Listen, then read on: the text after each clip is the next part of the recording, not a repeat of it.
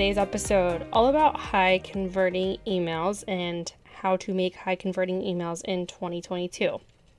Now, if you are listening to this in 2024, probably irrelevant, which is why I wanted to make this time bound. It's 2022. Things change by the second, it feels like.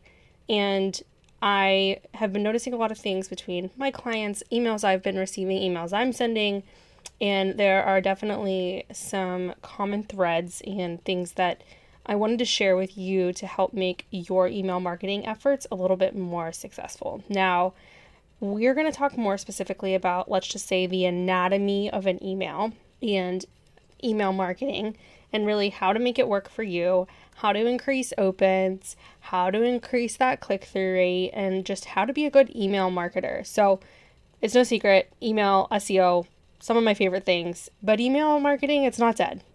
It's one of the best middle of funnel marketing tactics, and any person who's ever worked with me or gotten a strategy from me, email is absolutely involved. I cannot stress it enough as a crucial piece to growing your business.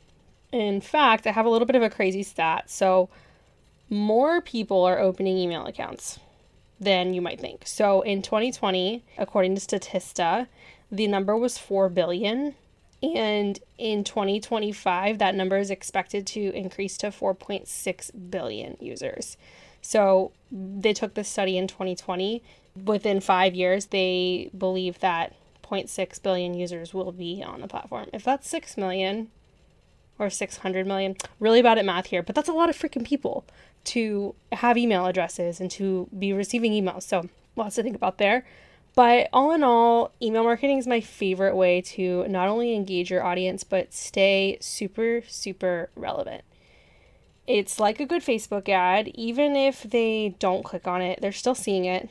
You're still in the back of their minds. Until your audience hits unsubscribe, you are still relevant in their email inbox. You are still in the back of their minds as they see your email pop up. So really keep that in mind, especially as we look at things like click-through rates and open rates. Just because 50% of your list opens your email doesn't mean the other 50%.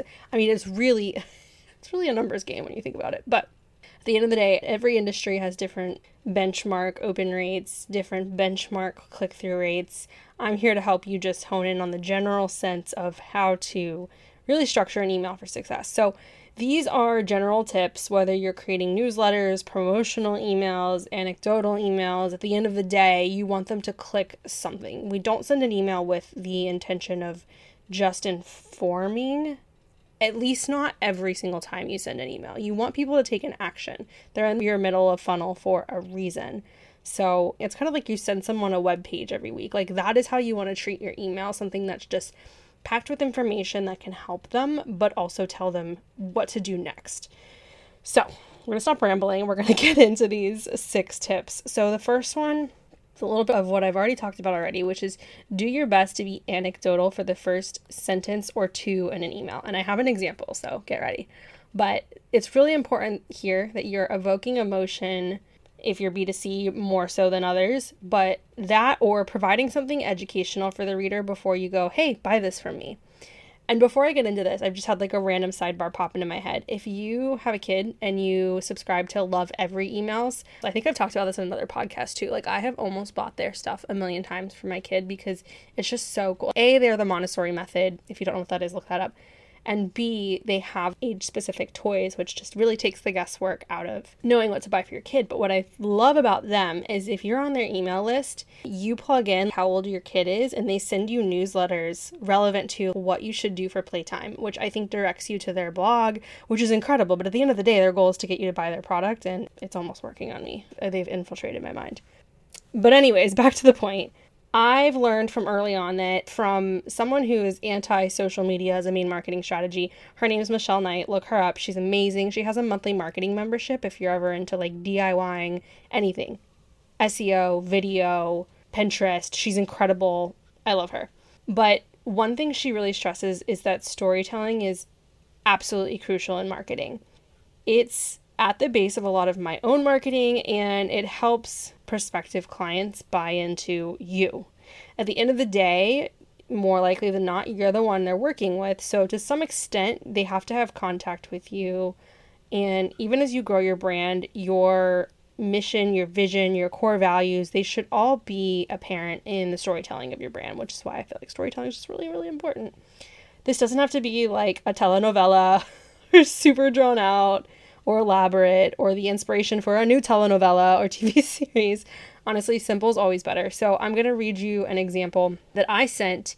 If you're on my email list, you probably got this for the promotion of the kickoff of season 4 of She's Busy AF. So yeah, I'm going to go ahead and read that right now. Here it goes. I was approximately 13 years old when I was first diagnosed with OCD. For me, that looked like counting steps, getting anxious easily, and flipping an absolute poop emoji when something didn't go according to plan. Which is kind of funny considering 15 years later, my blood pressure and HRV are that of a teenager, according to my doctor, but that's likely attributed to years of therapy and, well, a number of other factors. Nonetheless, I still obsess over things, much healthier things. That said, welcome to season 4 of She's Busy AF, the first episode of this season. I'm dishing out my latest obsessions, business and personal.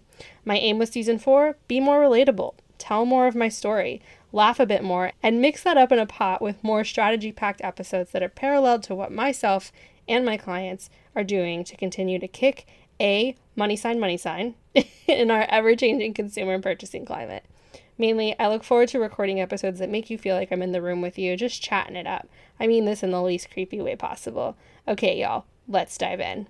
And so then after that, I put a button to listen to the episode and then some links at the bottom. So that's just a really good way to start with a story and really just explaining what you're going to be seeing, clicking, listening to, and get you kind of excited about it. I hope that got you excited about it. And if you haven't listened to that episode, it's really good. It's called Obsessions Anonymous. It's fun. Go listen to it. Okay, so that's number 1 is be anecdotal.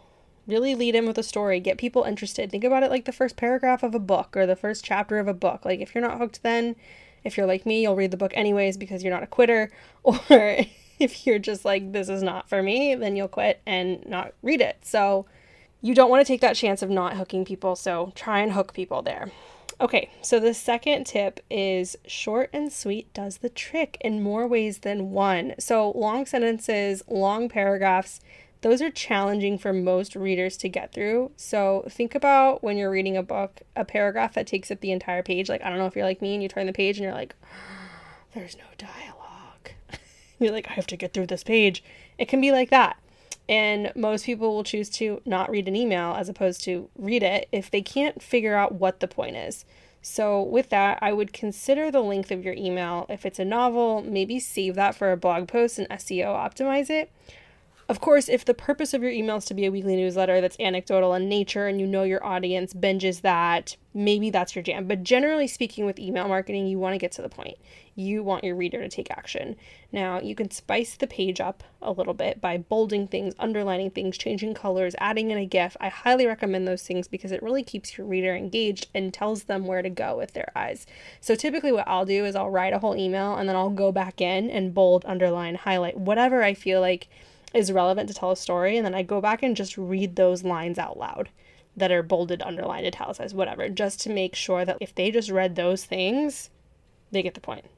Number 3 is include a link to whatever call to action, and I'm going to say CTA in a lot of this podcast, so CTA is call to action. Include a link to whatever call to action is most important above the fold, which means before someone starts scrolling, there should be a link that they can click as high up as you possibly can. Now, I know this is really hard a lot of the times, and you don't want to link like random stuff and be misleading, but just think about introducing an action you want them to take off of the email as soon as you can. And you'll definitely see higher click-through rates if you do that. So don't be afraid to play with different methods of calls to action. A button to learn more, a hyperlink to a landing page. And one of my favorites lately that I've been using, clients been using, I've been seeing companies do is reply to this email and tell me XYZ.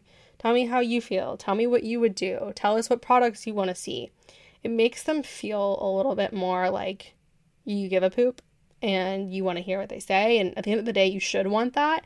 But it also helps them be more engaged. And there you go. You're opening an email conversation in your inbox. You have direct access to them. Use your list like this. You're not just speaking to the void. You want them to take action and Sometimes replying to you is a great action to build trust and push them further down that funnel. So think about that. Okay, number 4, speak in you. I don't know if that's first tense, second tense, first person, second. Grammar is escaping me right now, but I'm telling you to speak in you when telling someone about something they need. So what I mean by this, your email list is personal. You have these people's emails. They know you. You need to know them. Instead of saying, most people like to, blah, blah, blah, blah, blah, say, you like to. It's the majority of your list is most people after all. So I would get very specific, especially if you're starting the email with, hey, Allison, like the merge tag to put their first name.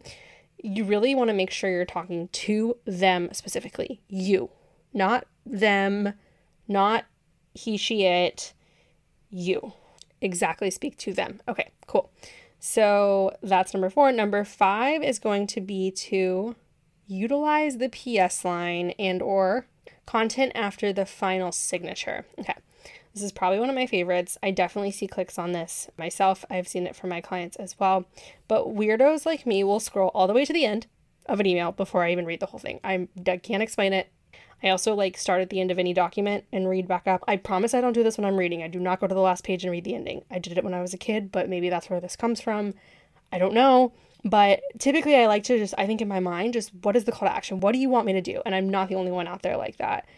Most people are kind of looking for a TLDR, too long didn't read, here's how you can sign up for XYZ. So I highly recommend having a PS line, just something that just wraps it all up and tells them what they can do. It's also a great way to get them somewhere else. So if they didn't take action in the call to action of your email to sign up for something, to read something, where can they go to invest more time into you? Your LinkedIn, your Instagram, a recent podcast episode that recaps the email or explains it further with the same call to action you really wanted them to take in the email. When considering what to link here, think about where you're active or what might help them get to the end result that you desire for them. Pull in your other marketing platforms here.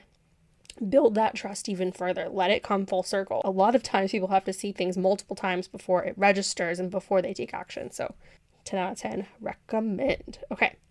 Number 6, as far as sending time frame, scheduling that email, pressing send, as far as that's concerned, do not be afraid to play with the weekend. Okay, so a lot of us are bombarded with emails on the weekdays, but on the weekend, for me, unless it's Bed Bath & Beyond or Lulu's in my email inbox, it's very quiet.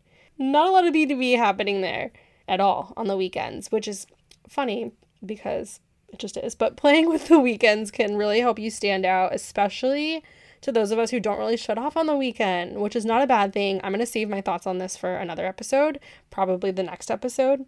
People still check their email on the weekends. Also, they check their email Monday and they should be going through it. And so if they see that after they close their computer on Friday, they got an email from you Monday morning, they'll open it. So play with it. Don't be afraid to play with weekend emails. I don't buy into Tuesdays and Wednesdays are the best time. It really just depends on your list and the emails that they are getting, what kind of inbox they're getting them in.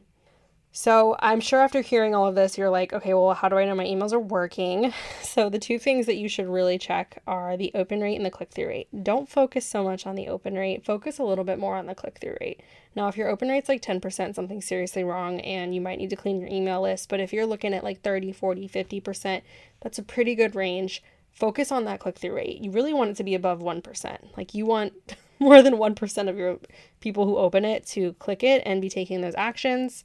Fun fact right there, those people can be leads for your business. So think about that. If they've clicked on something that's to get them to sign up for a service, but they didn't take an action there, make note of that. Go try and stalk the crap out of them. No, I'm just kidding. Engage with them on social media. Build that relationship. They're obviously interested if they clicked it. So if you're interested in more about metrics, by the way, tune into my previous episode 65. I dive into all of them, what they mean, how to optimize them. Definitely a good listen if you are interested at all in that, which you should be. And lastly, I am so bad at doing this, so to wrap this up, but hi, I'm a marketer and I help my clients do all of the above. Whether you need tips for your current efforts, an overhaul on your strategies altogether, or help implementing any marketing of any sort, I'm here for you. Click the link in my show notes to learn more about how we can work together and optimize the heck out of your marketing. Thanks so much for tuning in to another episode of She's Busy AF. I hope you found this super, super helpful. And if you did, please share it on social media and tag me so I know, because I see you guys listening, but sometimes I have no idea if you find this helpful. So please let me know, or leave a review on iTunes, Spotify, whatever you're listening on. And thank you so much. I'll see you on the next episode.